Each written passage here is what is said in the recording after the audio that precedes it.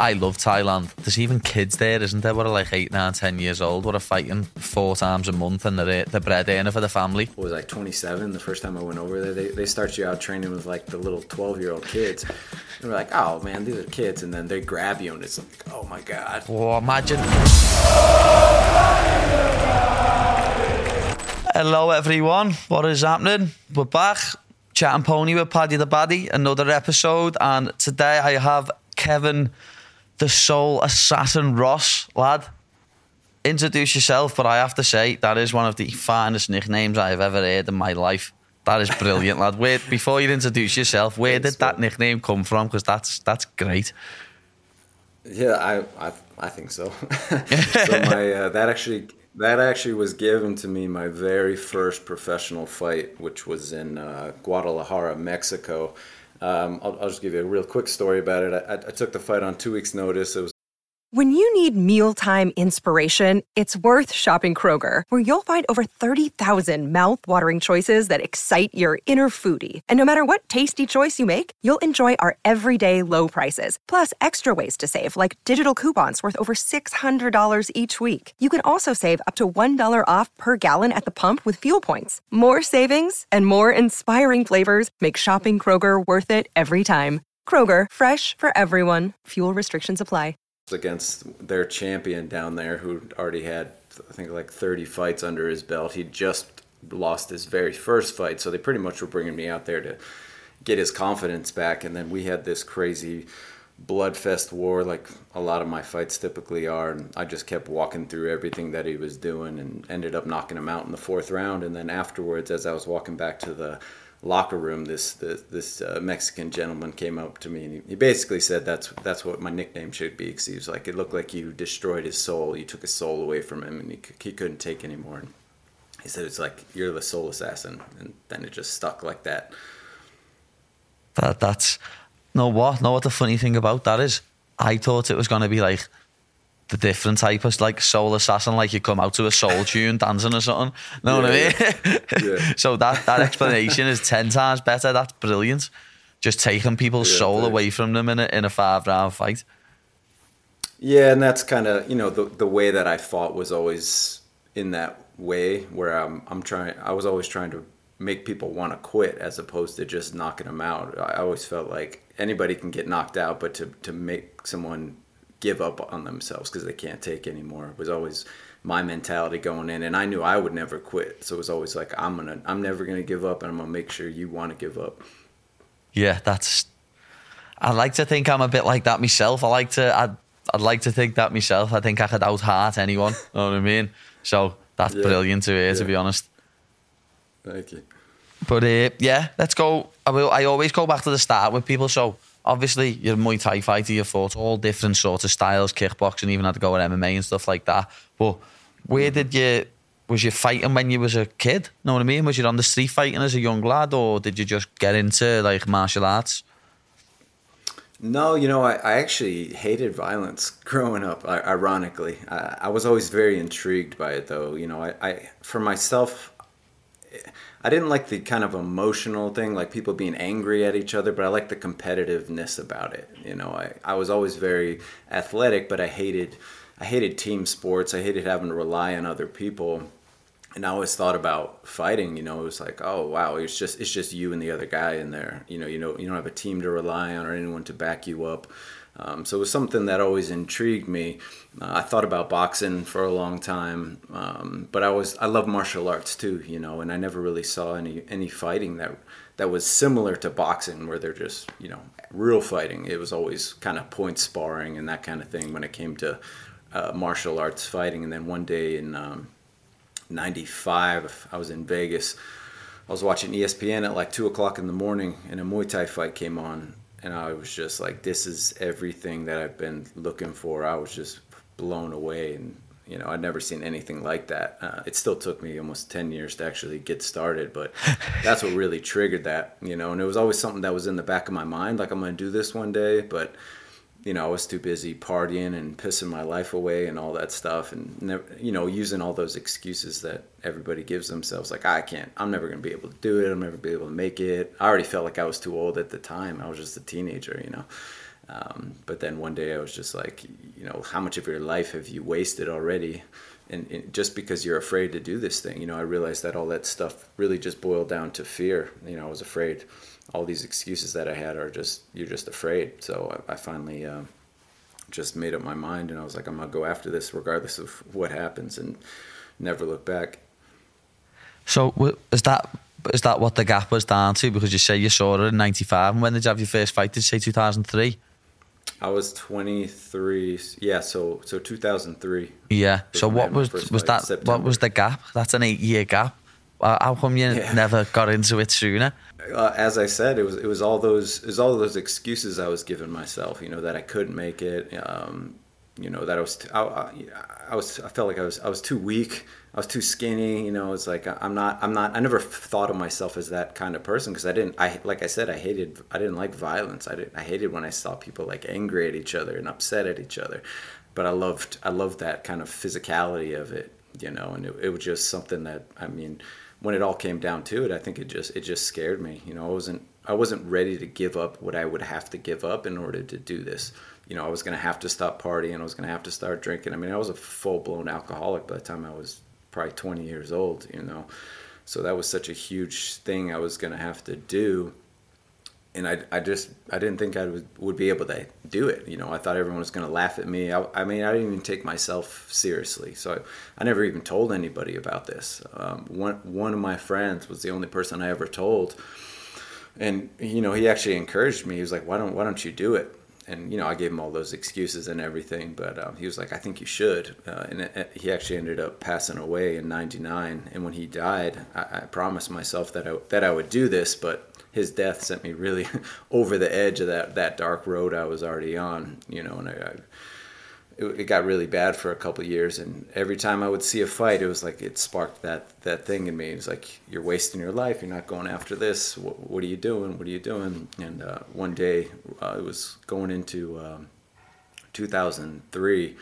I almost got in this near-death car accident.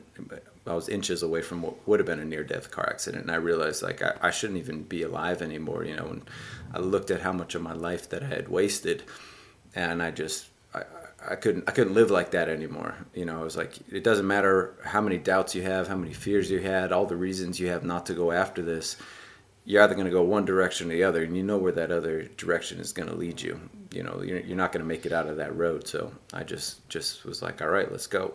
So I started going that way, and you know, I had to just embrace those fears. You know, it's like we feel like the people that go after things aren't afraid. Like they don't have nerves, they don't have doubts. You know, you see everybody in the spotlight, like they don't deal with the same things that you deal with where a lot of times they deal with way worse stuff. You know. So it's just learning that you have to embrace that, and you have to face that, and you have to move forward regardless of how you feel. That's what took me so long to finally get started, and just, all right, we got to do it. Well, to be honest, that story was so inspirational. Thank you for sharing. But my pleasure. Like, I have a lot of people who watch this podcast who I always get comments on that. Oh, I don't know what to do. I don't know how to. And literally, what you've just said is a prime example. Know what I mean? You just said to yourself, you need to wake up and realise the opportunities that you've got in front of you. You mightn't even be here in a few weeks. You never know. Literally, a car crash could happen. One of your best friends got took away from you like that, and it made you realise. Mm-hmm. So yeah, I mean that was something that kept me motivated that through all my fights, all the ups and downs, all the crazy people I went up against. It was like, you're not supposed to be here anyway. You're supposed to be dead. You have an opportunity every moment of every day to give it everything that you have.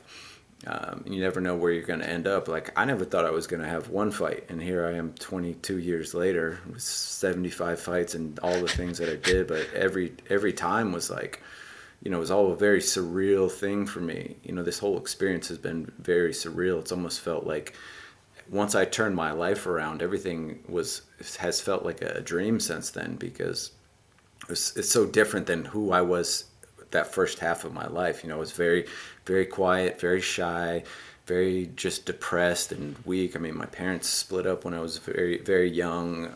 We moved constantly, so I never had any stability in my life, and it was just like constant, like just chaos and just that that acceptance of the way that things are, and that victim mentality of I don't have a choice. This is just the way life is. You know, like you're not going to get shit. You're not going to have anything in life. Just accept it. You know, not taking into account like you have to work for the things that you want. You have to face those fears that you have. It's not just the people who are given these things that become successful. It's not the people that don't have these doubts and don't have these fears.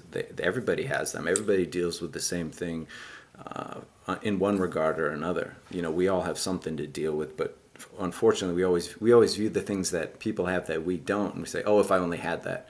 Be like, yeah, but you also have to take everything they have as well. Like, you don't see what they're dealing with. You only see the result of what they were able to accomplish, not what they had to go through, not all the failures they had to go through, not just grinding and day in and day out, not living in a gym for 3 years, not getting the kicked out of them every day by everyone around them, and then eventually they were able to build up and grow and go through it. And that kind of process never ends. You know, that journey never ends. Yeah, you're not wrong there. As you say, like you said, you've been fighting and training for 22 years. I've been training for 12, fighting for like 11, 10, and I feel like I go in the gym and learn something new every other day. Like you're never not learning when you go into a gym. That's why I always encourage people to get involved in some sort of martial art. Mm-hmm. Yeah, it's like that. You realize that journey never ends because there's no end point to that progression. There's no point you get to and be like, oh, I'm really great now. I'm like, you're never great. You're good, and like how much it takes just to stay at the level that you're at is so much, you know. And then it just the more you learn, the more you realize you don't know anything. It's like the higher up you get, the more you realize you don't know.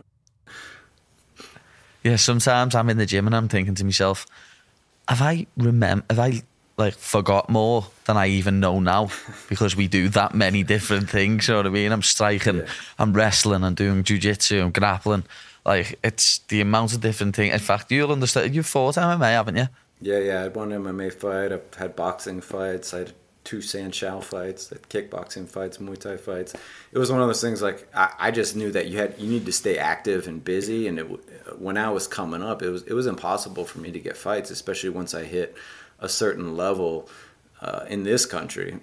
There was just no one for me to fight anymore, and that's why I was fighting people that were like 30 pounds heavier than me. I was taking boxing fights on 2 days' notice. I was just like, I need to fight. I need to stay active.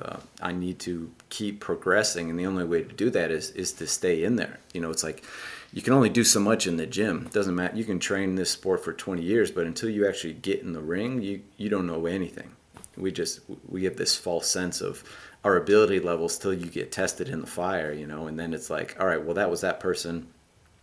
It's like the people they become the best in the gym and they think that's like an accomplishment. Like, yeah, well, it depends where you set your bar. Like, you're the best in the gym, all right, now you're the best in the state, then you're the best in the country, then the best in the world, and like then the best of all time. And that's kind of where I always set my bar, was the greatest fighters of all time. That's where I'm looking to. And I'm like, I'm never going to be there. So everything I'm doing is to get closer to that goal as I can. I never felt like I accomplished anything or was like, oh, I beat this person, now I'm great. I never felt that way. I always maintained that day one mentality, and that's what kept me motivated and pushing all these years is the fact that I never did feel like I accomplished anything. You know, looking back, I'm like, yeah, I did a lot of stuff, but you know, it's like one starting so late was always a big motivator for me. It's like not starting until I was 23. I was like, I like wasted so much of my life because I was afraid. Like, think of how much farther I could have been if I didn't wait this long to start. So it was always that, like, trying to play catch up. Every time I was in the gym, it was like 100% I'm focused on this moment in and out of the gym as well. You know, it's not just the moments you're training. It's what are you doing on the outside too. Yeah, I can know exactly what you mean with that one as well, because I'd done it myself for years. I was going out partying all the time and then coming in the gym. I was burning the candle at both ends in it when I was younger, leading up. I sort of missed out like when I was like 22, 23, but leading up to that point, I was just out every weekend doing stupid stuff, drinking, partying, and it ended up catching up with me, you know what I mean? And I was struggling to make weight, and I lost a fight or two, and I always put that down to being an idiot and going out and like, at least you got that out of your system. You know what I mean? That was all out of your system. You didn't have to worry about it then. That was actually that was the very beneficial thing about starting so late, was I got all that out of the way. It was like all that stuff. You know, I mean, a lot of people, when they start when they're young, they have to go through that process as they're training, and it can be really difficult, and you do end up wasting a lot of time. Where once I started, I was completely focused on getting better, knowing how much of my life I did wasted. I had no time to piss off or you know, it's like after a fight, I was right back in the gym right away. I never took breaks ever. And everybody else that did, I kind of saw their lack of progression, because, you know, they would fight, they would do really well, and then they would disappear for a month and then come back. And like, you're always trying to play catch up to where you were. You know, it's like, I always use that analogy. It's like we're on a train. As soon as you step off, that train keeps going. Now you're trying to get back on it and get back to where you were. So the longer you get off that train, the farther back you're going to be, and the less progression you're going to have. So I was always moving, even during injuries and stuff. It was like, there's always something that you can do. I think the problem is when injuries happen, when losses happen, and difficulties happen, we stop progressing because we completely step away from it. Where, like, you can always work on your mind, you can always work on, like, your flexibility, you can always work on your conditioning. It's not like you have to grind in the gym day in and day out, because there's so much more that can be done to help you progress than just doing this really difficult thing. And as I developed, I kind of started to understand how much more there is to it than just that work in the gym. Yeah, I know exactly what you mean there, because I've had 3 wrist surgeries, to be honest, and yeah, like when I've had them, I've just had to work around. I've had to come in the gym and kick and just use the other hand, and obviously you can't grapple with it and stuff, but I could still kick, I could knee, I could elbow, I could throw my other hand, and you just have to work around it, as you say, don't you? And I think personally, as you just said, mentally it helps a lot, because it knows you can push through anything. If you can get in the gym and train and work your ass off when you've got an injury, then no one can stop you in a fight if you've got the mental capacity for that. Yeah, without question, man. And it's like when I think because of that, like when I blew my knee out and had my knee surgery, I think just that mentality and just getting right back in the gym, it's like your blood flowing's a little bit, your mentality's a little bit better. That helped me heal that much quicker. I went from the day of my surgery to the day of my fight I think it was 9 months and 1 week. And so after blowing my ACL out, and I mean, that was pretty fast. And so much of that was just because of my mindset and my willingness to work, even though there was this injury that happened. There's always something that you can do, even if you're like stuck in a bed and like a full body cast. Like your mind can still work. You can still not use this external thing as a reason to quit. And so much of that is applicable to all things in life. You know, we all look at these unfair circumstances, and we think we're like everything's over or the world's against us. But what can you be doing right now? There's always something that you can be doing in the moment, no matter how bad things are. Yeah, I always say that as well. With, like, obviously we're talking about injuries like wrist and your knee and stuff, but I always say for like your mental health, going to the gym is such a, like, whenever I get on the mat, whether it's rolling, whether it's sparring, whether it's wrestling, every other problem I have, it's gone. You know what I mean? It just goes over your head. You don't have another problem in the world.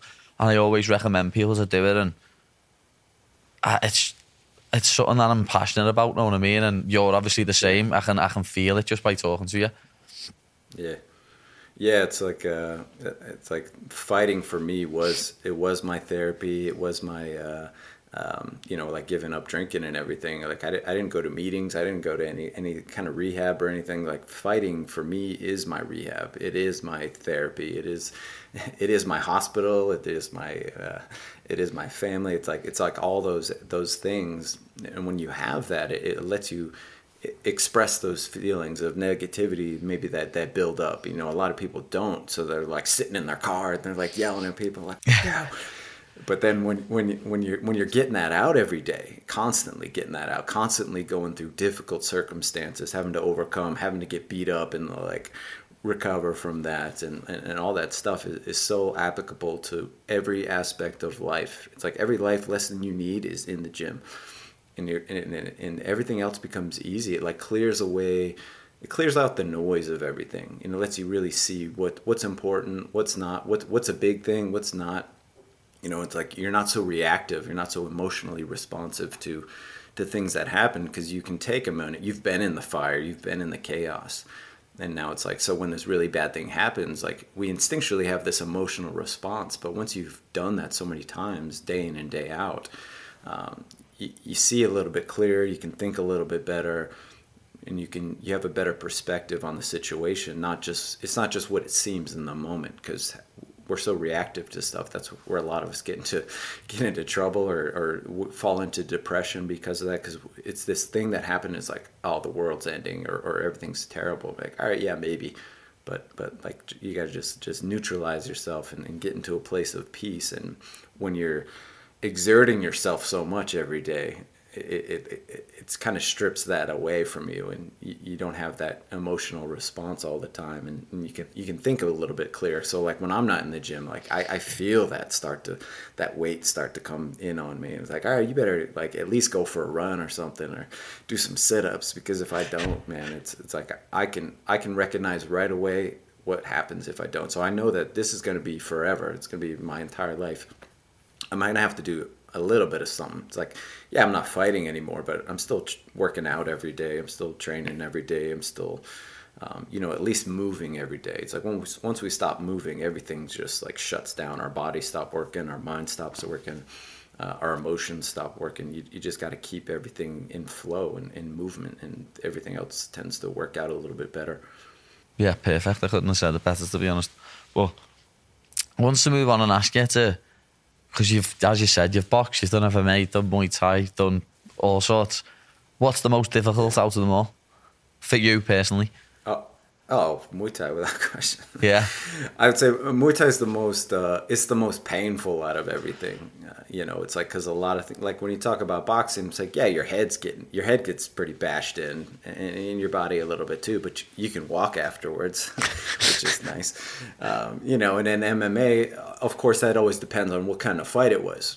But you do have the option to kind of go to the ground. You have the option to wrestle. You have the option kind of to choke people out. And it's like, I've never been through a Muay Thai fight and not been injured to some degree afterwards, unless I just went out there and knocked him out. But I've never had one where I got out and I'm like, oh, I feel great. I can just go for a walk today. It's like you just got ran over by a truck. It's pretty horrific in that way, but that's also why I love it so much. It's not for everybody. It's definitely not for everybody.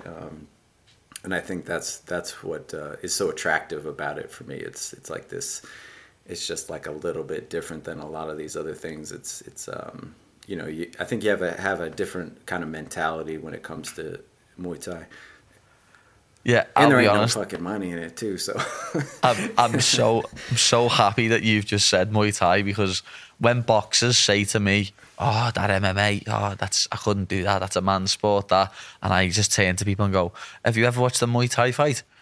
It's like, that's a man's sport. They stand in front of each other like they're in a telephone box and punch, kick, knee and elbow each other until one can't walk or his head split open or they're unconscious. Yeah, and then it's also that mentality is kind of ingrained in us too. Is that sense of like, I can take more than you. I'm going to cause you more damage. It's one of those sports that they kind of frown away from people running around and moving out of the way and being overly slick, I think. So there's something it's just a little different. I don't know what it is, but that's what I was always drawn to it. Because as I said, I love all fighting. It's like, if I can't do Muay Thai, any fighting is better than no fighting for me. I'll go fence or do some kind of grappling tournaments or anything like that. I just want to compete in a physical way. Yeah, I always found the Thai scoring mad, because I've fought Thai myself. I've got the worst Thai record ever. I only ever fought amateur. I'm 0 wins, 3 losses. Oh, yeah. But nice. I always found like the scoring system, because one of the fights I thought I won, but because he caught me kick through it in the 4th round and kicked me in the back, he won the fight. And I was just... Oh, yeah. What? I was landing punches and kicks. What do you Yeah, mean? Yeah, I mean, it's very differently. The scoring criteria is extremely different than, say, like kickboxing, where it's just who hits the other person more, who gets knocked down more. You know, it's very specified to Muay Thai itself, particularly in Thailand.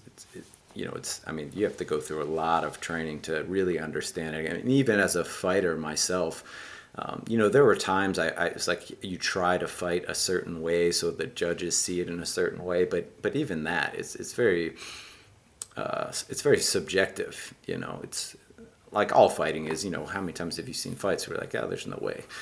So it's like one time I actually tried to fight in a way that was going to be scored in that criteria, but it's like I didn't feel good about it. I don't want to win a fight like that. Like I want to fight the way that I fight, and if I win, I win. If I lose, I lose. I don't really give a shit about what the score is. I'm just going to fight my ass off and then see what happens. Because for myself, it's like I'd rather look back and be proud of what I did in there. It's like just because you win a fight, just because you win a title, what does that even really mean to you?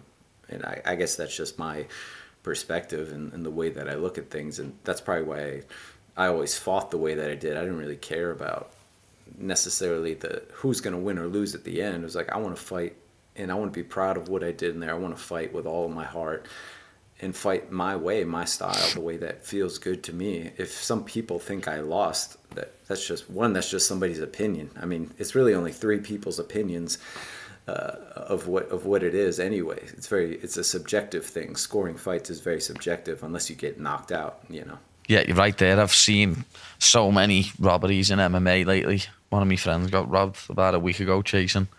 It's horrible to see. Yeah. But as you say, it really is just subjective, people's opinions, and it can ruin people's careers though, can't it? Literally, if someone's opinion is like, if there's a stupid opinion, it can ruin people's careers. Yeah, and it becomes very. People get so emotional about it too. It can really mess with people's mindsets. But it's like if you just understand how subjective it is and how many people have been screwed over throughout the years. Like you're not special just because you had a bad decision in your fight. Like it happens all the time, you know. But every time it happens, we act like we're the only person it's ever happened to, or this is the worst robbery ever. I'm like, yeah, probably not. And again. The good thing, especially now, you know, it's like when I was coming up, you couldn't even see these freaking fights. They weren't on TV. They weren't on anything. Now, at least everyone can see what happens in there. Just because the judges maybe scored it differently, I don't give a shit what the judge says. I want to know, what do the people think? You know, what do the fans think? What do my peers think about this fight? Most judges are pretty uneducated as it is, so I don't really care what some person that's never fought before thinks about my fight. I care about what real fighters think about my fight, what I think about my fight, and then from there, everything else is just, you know, you can flip a coin for all I care. So obviously you had a 22-year career, as you said. What's like the toughest fight you've ever had? Or like your best opponents? I don't know. I don't know how to put that question, to be honest. Yeah, that's always a tough one to answer. I mean, the toughest fight ever is the person standing in the mirror for me. You know, It's like everything else is easy once you can beat that person. I've had just so many really amazing and really incredibly tough fights, and all were very different. Saenchai was, you know, he's one of the greatest fighters of all time, so that's always the one that I point to. But even that one was. It was so different because that was at such a high level, and I was so dialed in mentally and emotionally and physically. In a lot of ways, it was actually easy for me because it was just like automatic, you know. Where some other fights, maybe something really horrible happened leading up to it in training and dealing with an injury. So they're all so different in a variety of ways. Like, what were you dealing with in that moment? It's not necessarily just the person in front of you's ability level.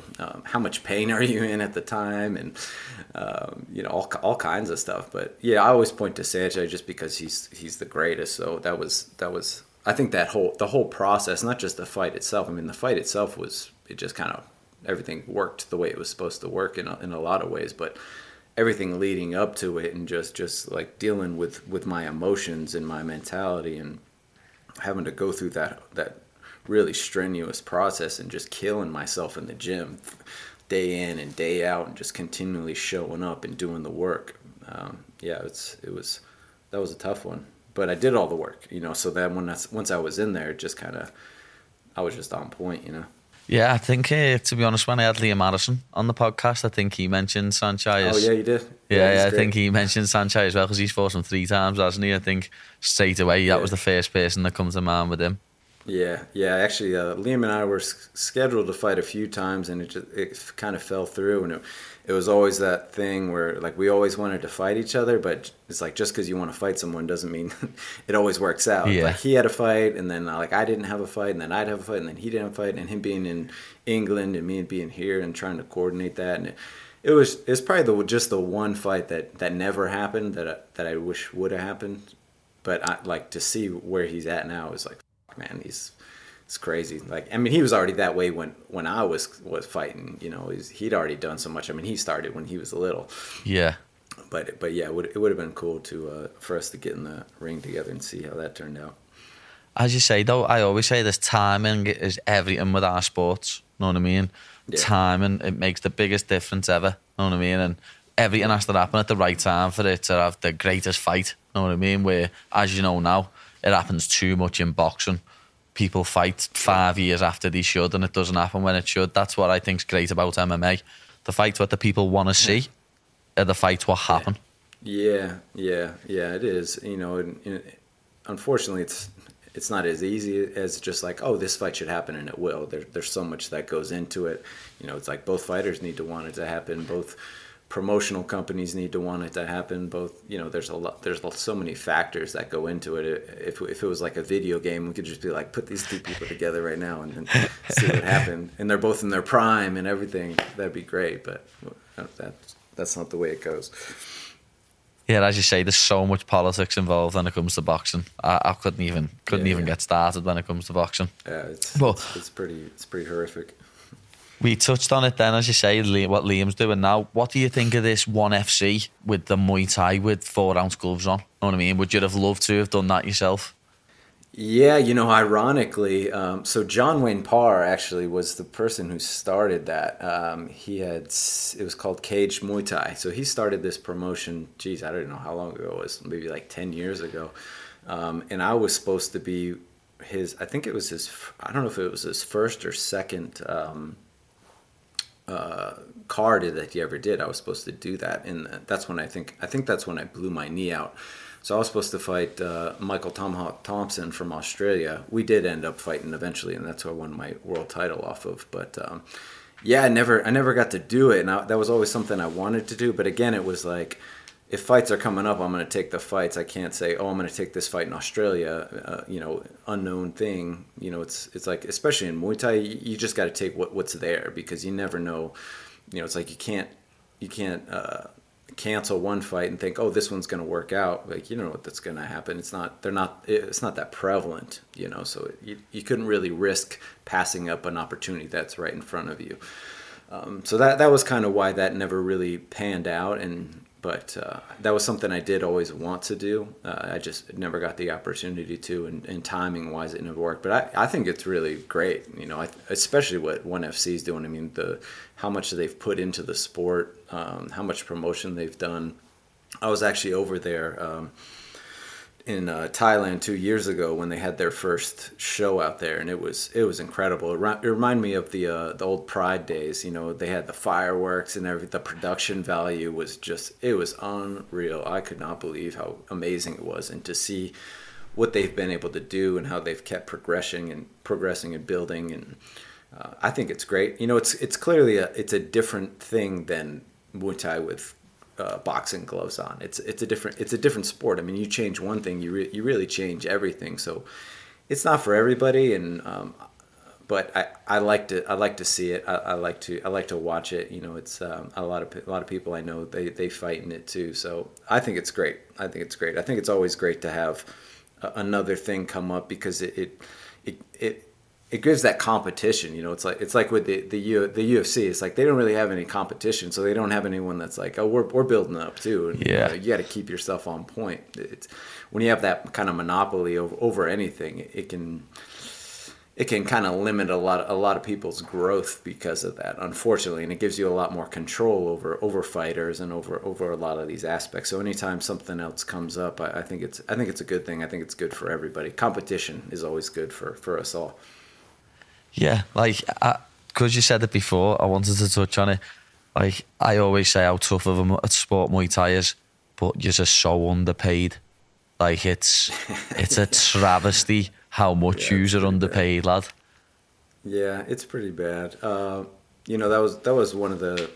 That was always tough for me when I was coming up, because so many of the people I was training alongside of, they were all fighting in the UFC. They were fighting in Pride. A lot of them were doing the MMA thing, and they're always like, "Why don't you come do MMA? Why don't you come do MMA? Like, we can get you money. We can get you fight." Especially when I wasn't getting any fights. I had a really long period of time where I just could not get a fight, and they're just like, "Why don't you switch over?" And for myself, it was one of those things where I never wanted to do both. It's like, if I'm going to do MMA, I'm going to stop doing Muay Thai, and I'm going to give everything that I have to this sport. And I couldn't give up this thing that I love so much. There was a point when I was like, all right, this was going into, I think it was 2009. At a long period of time, I couldn't get any fights. It's like, all right, I made it my New Year's resolution. I was like, I'm going to give Muay Thai one more year, and if things don't pick up, I'm going to completely switch over to MMA, and I'm going to be the best damn MMA fighter I can be.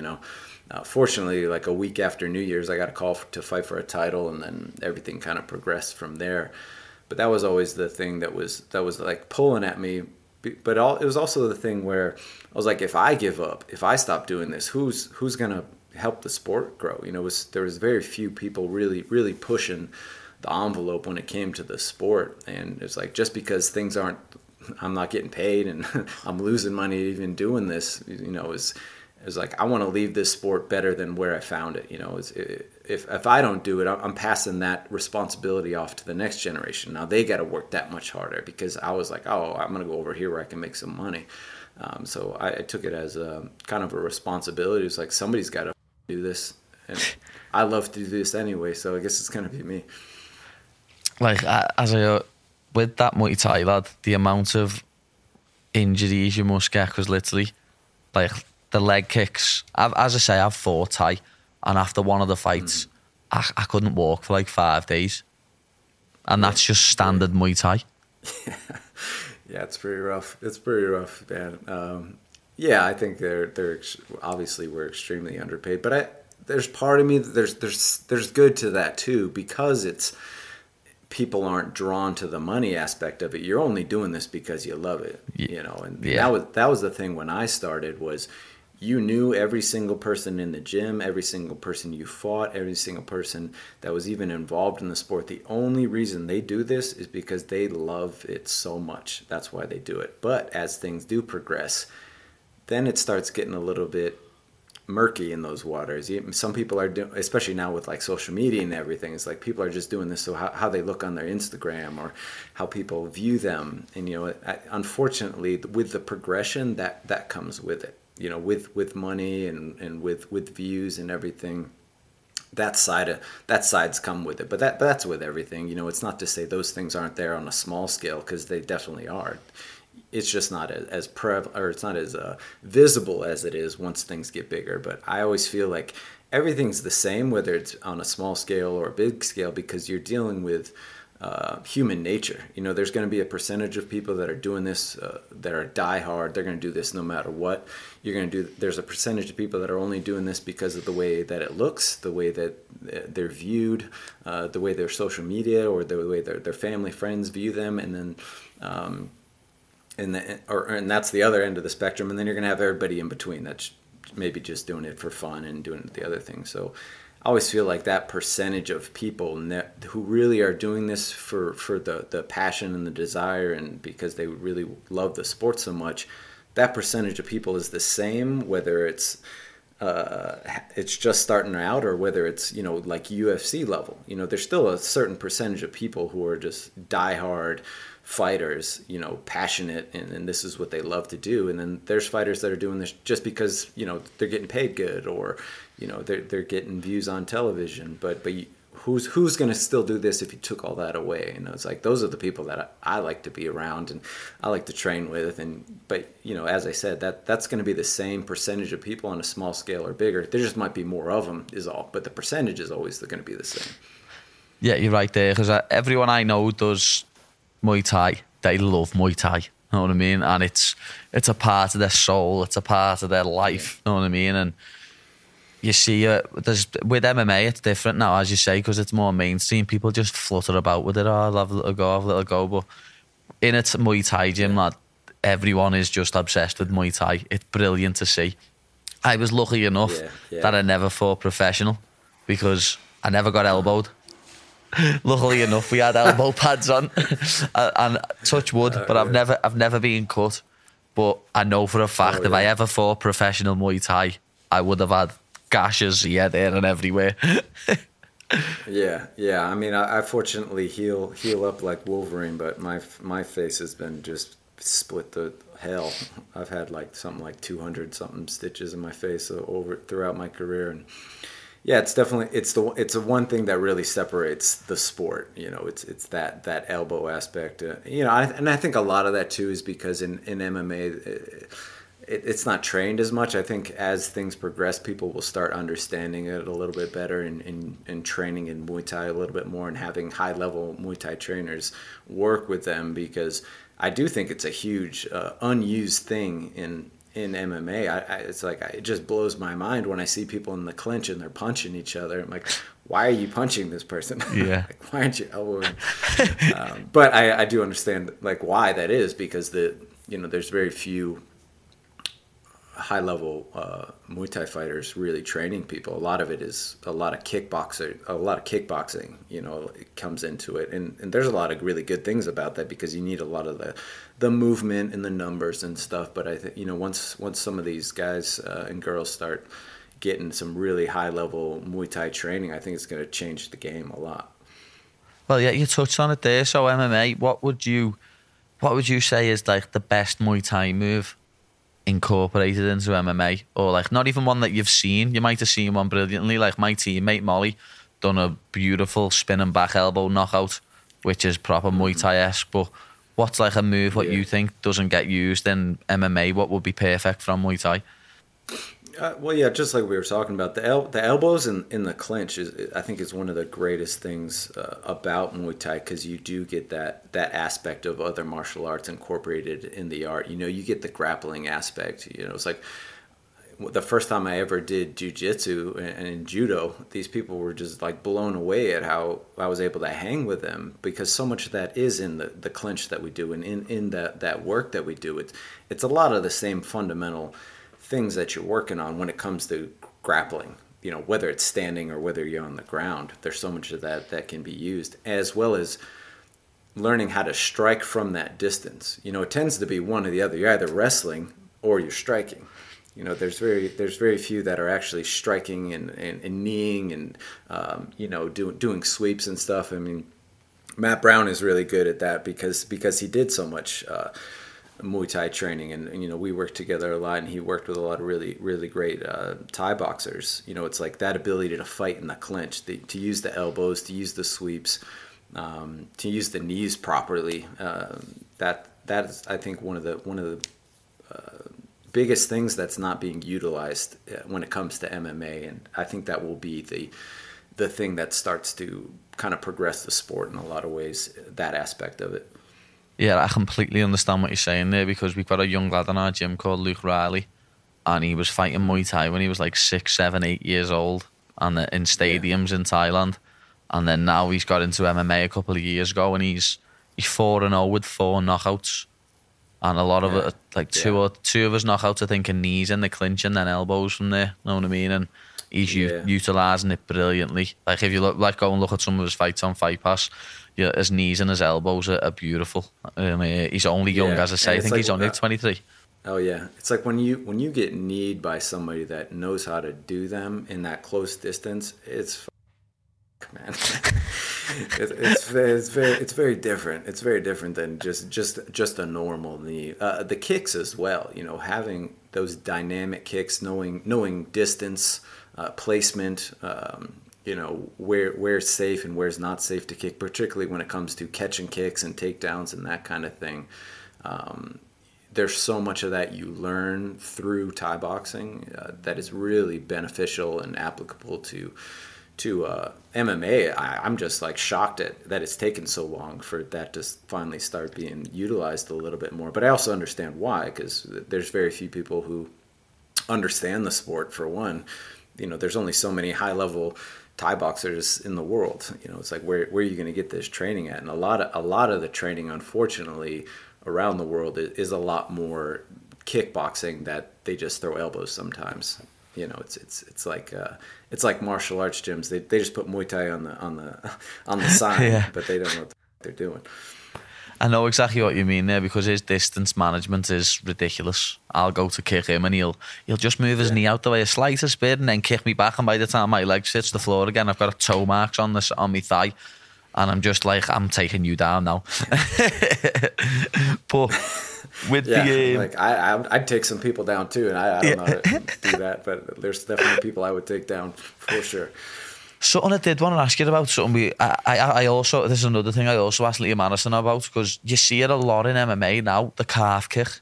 Like, you don't really see it utilised in Muay Thai, do you? And like, it's ending fights in MMA now. The calf kick is, what people don't really understand about that is you can only really get away with that if they're standing not as squared up. So if you're standing squared up, you're going to be kicking people straight in their shin. Whereas MMA, people tend to stand a little bit more bladed, where kind of both feet are going in the same direction, as opposed to both going off at a 45. Like, if you try to calf kick me, you're going to kick me right in the shin. You're going to break your foot. Or you're going to have to create an angle to get to that side of my calf where it's the soft side. But a lot of people stand in a way where it's right there. It's right there for the kick. It's right there for the sweep. They have to constantly make that adjustment to the outside in order to check properly, or in order to catch it on the front of their leg properly. So it's you guys just make it easy to do because of the way that you're standing. And that's such a big factor of it. And that's why you don't see it that much in Muay Thai, although, I mean, this has been around for thousands of years, the calf kick and everything. It's something that's done, and it's something that I will always look for. I mean, that's how I set up a lot of my sweeps and a lot of my leg kicks, is just the angle of that foot. If it's turned in a little bit, I know that I can hit that, and I don't even have to make an adjustment. But most people, especially ones that do Thai boxing, they kind of understand that a little bit more, and that they understand those angles a little bit more. So that's why you don't see it that much, but it's utilized a lot. It's just, it became such a big thing in MMA because it is that much easier to do when someone's standing a little bit differently. But as soon as people start recognizing that, that's why I'm like, how do you not know this? But, a lot of that comes from the lack of Thai instruction. It's like, why would you know that unless you've dealt with that before? And, I would tell everyone, like, look for that shit. Look at the angle of their foot. Just blast out of that leg, blast out of that calf, because they're not going to be able to make that adjustment. Yeah, well, perfect response, because that is exactly what Liam said. Liam said it's because of your stance. It's so obviously the Muay Thai fighters know what they're talking about. But I can't let you go without talking about Thailand. Like, I love Thailand, know what I mean? And I've never actually went and done a camp there, know what I mean? I've never actually went and done a camp there. What's that like? Well, yeah, so it is tough, especially if you're an MMA fighter, because you still need to get all your training in. You can't go over there for 6-8 weeks and just do stand-up, and all of a sudden you got all these kind of bad habits of being a stand-up fighter, and you've lost your ground game. But it's just night and day different than any. It's like, no matter how much you do, and I don't want to say that it's that different. It's just their mindset and their mentality is just ingrained in them. They start this when they're children. I mean, it's their art. It's their national sport. You feel it when you walk into a gym. It's like every single person in that gym might not even necessarily love what they're doing, because a lot of people are doing this because it's money for them. It's not nobody's doing this for fun over there. Nobody's doing this just to train and learn martial arts. They're either doing this to be a fighter and to make money, or they're not doing it at all. So I think that that mindset. When you're in a gym like that, everyone in here is there for that reason. That alone just changes so much of the game, the intensity of it, the drive, and the seriousness of it. It's not, no one's in there like screwing around and playing games. Like, where everyone's in there to work, everyone's in there to train their ass off. And that's like, even for myself, like I could get I can train that way here, but just to be there and to be immersed in that culture and to be immersed with other fighters that are all there. Like, I'm not there with people who are just doing this for a workout and then they're leaving. Everybody that's surrounding me is here to be the best fighter that they can be. That's one of I'd say the biggest aspects of being over there. It is just that mentality and that mindset is everything. Yeah, because there's even kids there, isn't there, what are like 8, 9, 10 years old, what are fighting 4 times a month, and they're bread earner for the family. And you're just like, oh, imagine you'd get done for child abuse if that was in the Western world. Without question. Yeah, it's like when I first went over there, they start you out. I mean, I was 27 the first time I went over there. They start you out training with like the little 12-year-old kids. And we're like, oh man, these are kids. And then they grab you and it's like, oh my God. It just like blows your mind what that's like. It's like, you think you know what you're doing. You think you're strong. You think you have balance. And then you start working with like a child that's been doing this for 10 years already. And it just shows you the levels of the game, and it's either going to motivate you or it's going to make you want to quit. Yeah, as I say, I've been to Thailand and I went to the camp there, and I went to a gym and done a little bit of Muay Thai, and I had a heartbeat sensor on to track my workout, and the coach put me in with one of the young lads at the end, and I'd done like a few rounds of sparring with him, and every round he teeped the heartbeat monitor off my chest. Every round, just teep, and it was just gone. I was thinking, I'll use my hands here, and every time I stepped in to use my hands, he'd just teep me. You're like, oh my God. Yeah, it really blows your mind, because you feel that way. You're like, oh, I can just hit him, but like you can't. You just can't get there. The distance. Like, there's no way to get there. It's maddening. And then their ability to kick. When you get kicked by someone that's been doing this their whole life, I didn't know you could kick like that. I didn't know that was possible, to be able to have that kind of power and ability. And again, it's either very motivational or it makes you want to give up. But I think that's the best thing in the world, is like, throw yourself in the fire. And if this is really where you want to be, you're gonna get better, or you're gonna learn real quick that you don't want to do this. Yeah, brilliant. And know what? Before we move on to the Ask Paddy segments, I have to ask you, what are you up to now? And you're writing a book, aren't you? Yeah, well, I've written 2 books. I've been working on my autobiography for like 10 years now. It's been a really long process, but it's also something. It's not like I have a deadline or anything, so I want to make sure it's the way that I want it, and it's good. And I don't want to rush it out just because I want to get it out there. Like, I want to be. I look at my writing just like I look at my fighting. Like, I want it to be good for me. I need to be proud of it. I don't really. Like, I hope people like it, but if I don't like it, then I don't really give a shit what other people think about it. So yeah, that's something I've always been working on. It was really difficult to do while I was leading into my retirement fight, because I couldn't let anything else distract me while I was like, I knew that was going to be my last fight, my retirement fight last June, and I had to put everything else on hold, particularly when the world was as crazy it was and training was as difficult as it was. It was like, I can't even put any time and energy into anything else but this fight and getting ready for this. So I kind of put everything on hold. And then after I had my fight, I kind of took about a month to I just stopped doing everything. It's like, I need a complete separation from all this. I need to just step back and kind of reset my brain to this new place I'm in. And then it's like, once I did that, I'm like, all right, well, bare minimum, I gotta move every day. I gotta move my body. So let's just start there. And then once I started moving a little bit, it's like, all right, I want to start hitting the bag a little bit. And then I got back into like, all right, now I still train every day. I still, spar when I can. And we've been traveling so much that, that's made that a little bit difficult, but it's also been really great, because everywhere we go, I just hit up a gym like, hey, I'm in town, you know, I'll teach at their gyms, I'll teach seminars, I'll move around with whoever their fighters are. So it's been really great because it's kind of reignited that passion, like when I started, you know, and like seeing all these, you know, it's like in the States, there's like maybe a handful of like really good places to train when it comes to Muay Thai. So being able to go to these places that just don't have anything, you know, and to see their like desire and their passion to want to get better, even if they're just starting out, it's been pretty great. And I'm fortunate to have that kind of thing where like I can go wherever I want and teach anywhere I show up, and, you know, just call a gym and be like, hey, I'm in town. Like, oh shit, really? And then I get training, and, you know, it's been cool. It's been fun. So yeah, we've been traveling around a lot. We're currently in Montana, which is where we're gonna move. So we're up here right now looking for a place, and hopefully we'll be up here permanently next month. Nice, great stuff. Well, yeah, as I say, I do a little segment at the end of the podcast where it's called Ask Paddy, and I have me subscribers and the people who watch me podcast and stuff.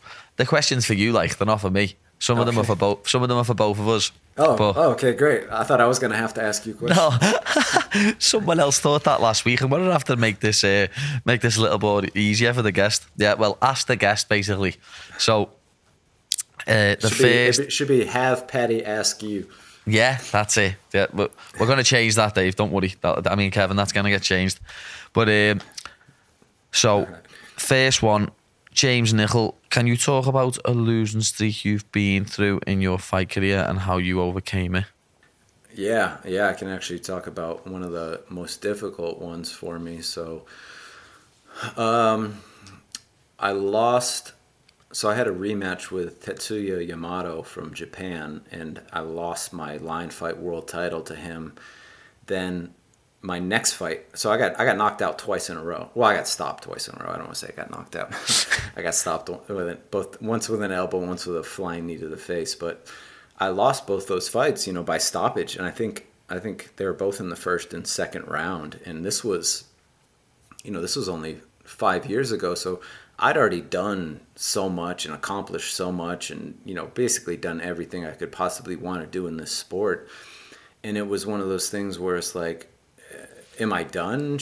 Do I need to stop now? You know, do I not have the ability to do this anymore? Because, you know, from day one, I always knew I'm probably always going to love this. There's not going to be a point when I don't love this anymore. So what are my requirements to keep fighting? One, do I still love this? Do I still have the ability to do this? Am I still progressing, or am I getting worse?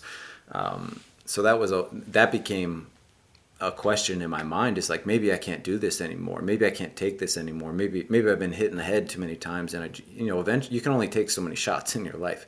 And nobody knows what that number is. Everybody's different. You know, I was questioning whether that was the case. You know, maybe I'm done. Maybe I'm finished. And, you know, I finally, I had to take a step back and be like, all right, well, I do still love this, so I'm going to keep training. And I still felt really sharp in the gym, you know, and I felt like I was still progressing. You know, I was still motivated and everything. So, I was like, the only way I'm going to find this out is by having another fight, because you can only figure out so much in the gym, you know, and that was really tough for me mentally and emotionally, like breaking through that fear and that doubt. It was because like, this is what I love so much, you know, and it's like, maybe I can't do this anymore, but I'm never going to know unless I put myself in there and find out. You know, it's like I can say that right now on the outside, like, oh, I can't do this. I have all these doubts.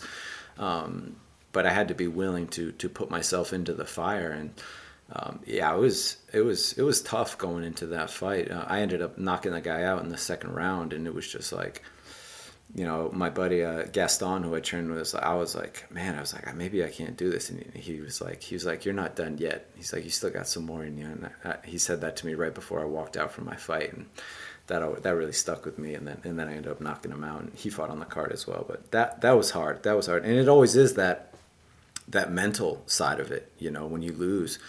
Something that I always looked at was this guy Nong O, who's the champion Muay Thai, 1FC champion.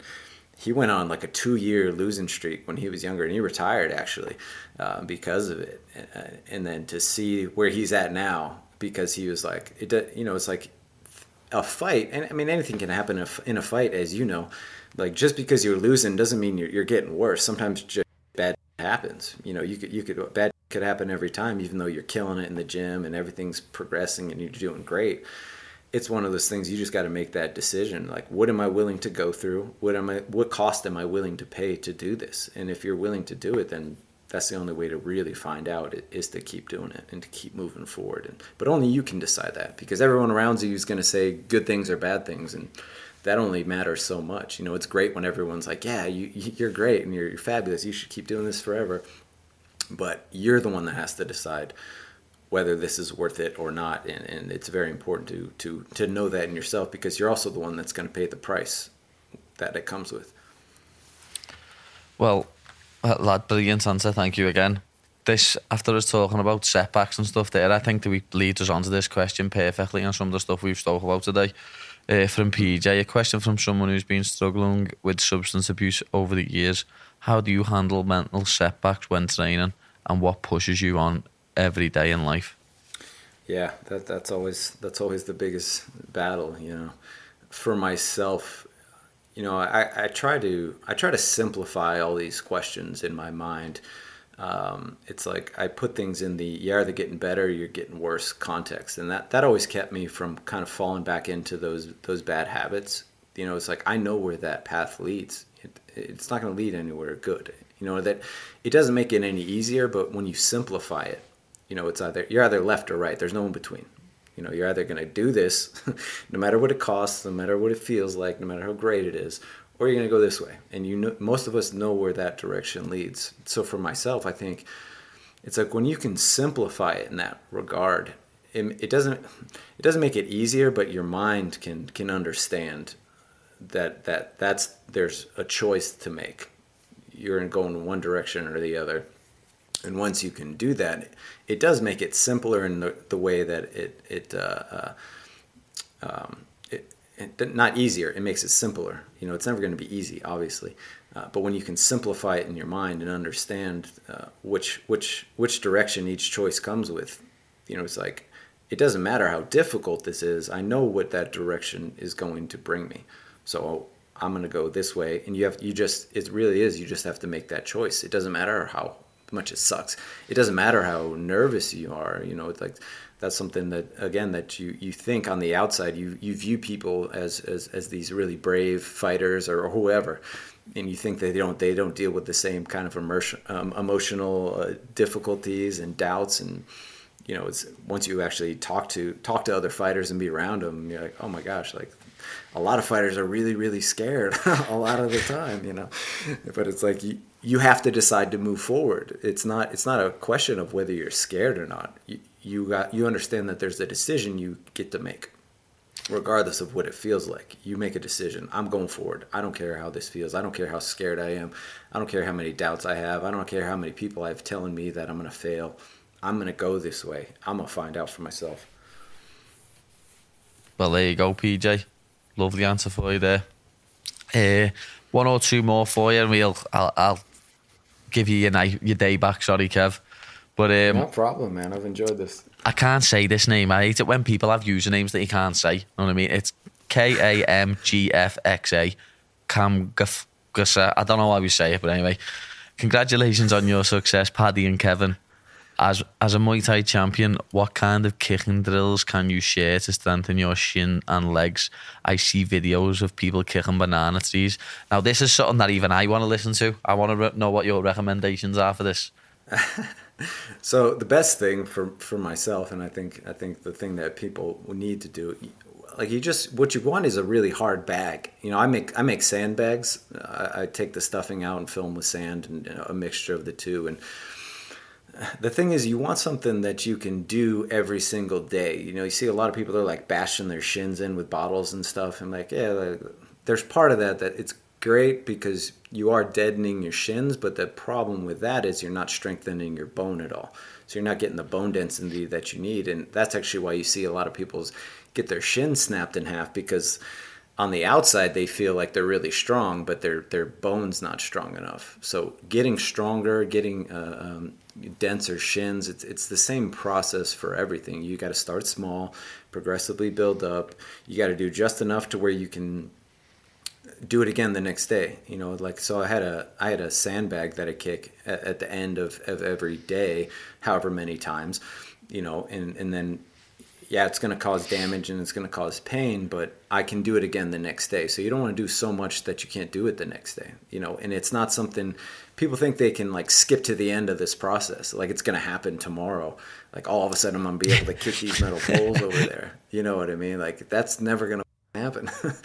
So you got to continually build up slowly, do a little bit more, go a little bit harder, cause yourself a little bit more pain. And your mind learns how to deal with that pain. And you stop holding back as much because you have that confidence in your ability level. And that's why it's also so important to strengthen through kicking, because you need to get those repetitions of the kicks. Whereas if you're just whacking yourself, you're not learning how to kick.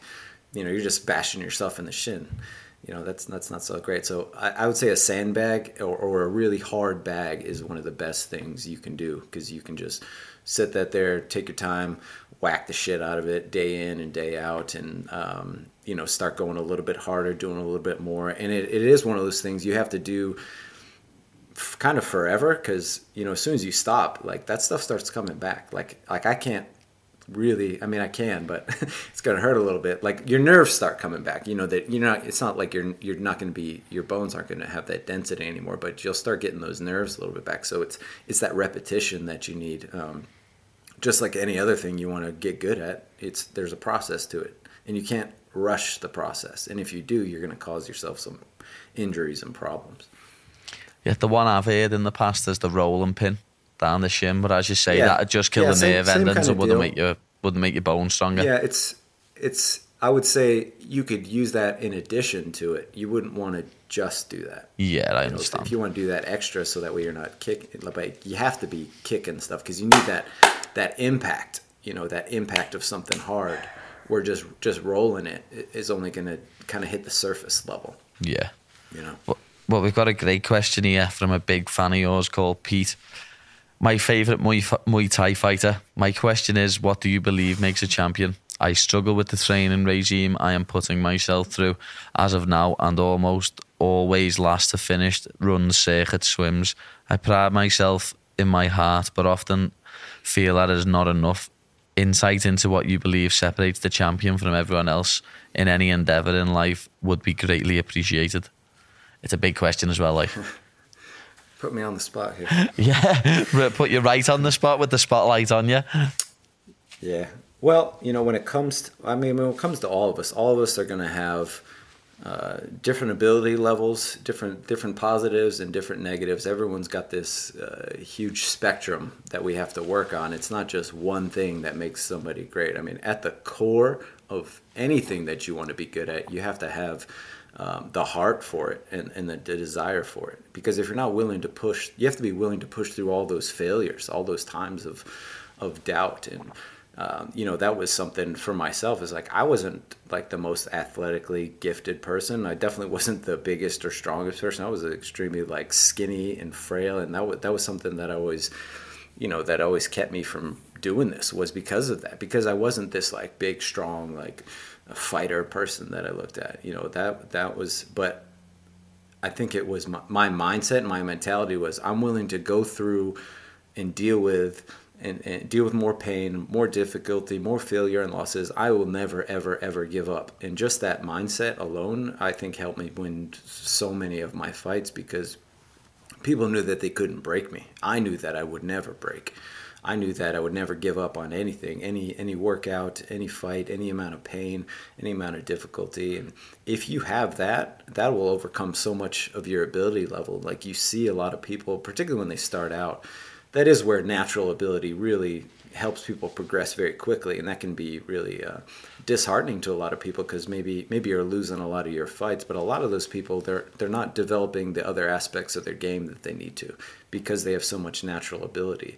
That's where you got somebody that's willing to work really hard regardless. I'll go with them all day, all night, because I know that eventually, in the long run, they're going to make it out on top. You know, this is a marathon. It's not a sprint. You just got to keep grinding. You got to keep getting better. You got to be willing to put in the work. And there's so many factors that go into being good at this. It's not just physical ability. It's not just mental ability. You know, it's the whole gamut. And there's always ways to overcome and to strengthen one aspect if you're weak over here. Like maybe I'm not physically strong, but I can be mentally stronger. I can be faster. I can be emotionally stronger. You know, it's a whole process there. And there's always pieces that can overcome weaknesses over here, and you can always help those get better anyway.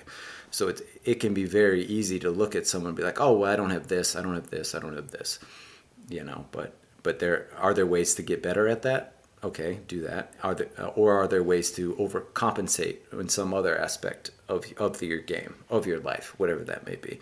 Like I'm willing to outwork anybody. I don't care how long you've been doing this. You know, I'm gonna outwork you because I'm never gonna give up.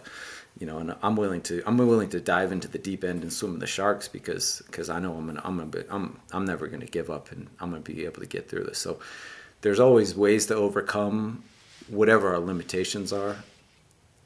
You just got to be willing to go through and do the work and to deal with that kind of stuff. So that's what I would say. Your heart has to be the biggest thing out of anything.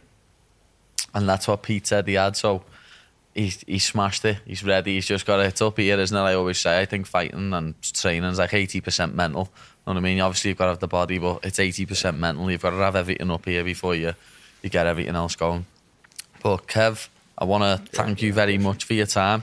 I know we've took a little hour out of your day there, so thank you very much. But tell everyone about your social medias, anywhere to follow. Is there anything you want to promote? Obviously, as you say, you've got 2 books out, so if you want to promote them, as you go. Yeah, for sure, man. First, thank you so much for having me on. This has been really great. I really enjoyed talking to you. People, my website is thesoulasssassin.com. My social media, unfortunately, I'm basically shadow banned on everything, so that makes it really I'll meet you, mate, lad.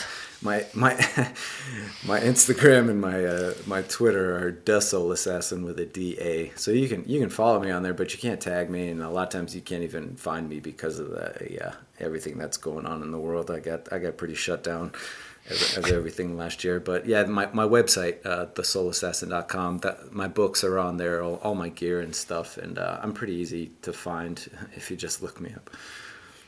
Well, yeah, as I say, thank you very much for coming on. It's been my pleasure having you on the podcast. It really has. So hopefully when I'm back in America, we get a chance to meet up in person, lad. It'd be an absolute pleasure to meet you in person. That'd be great, man.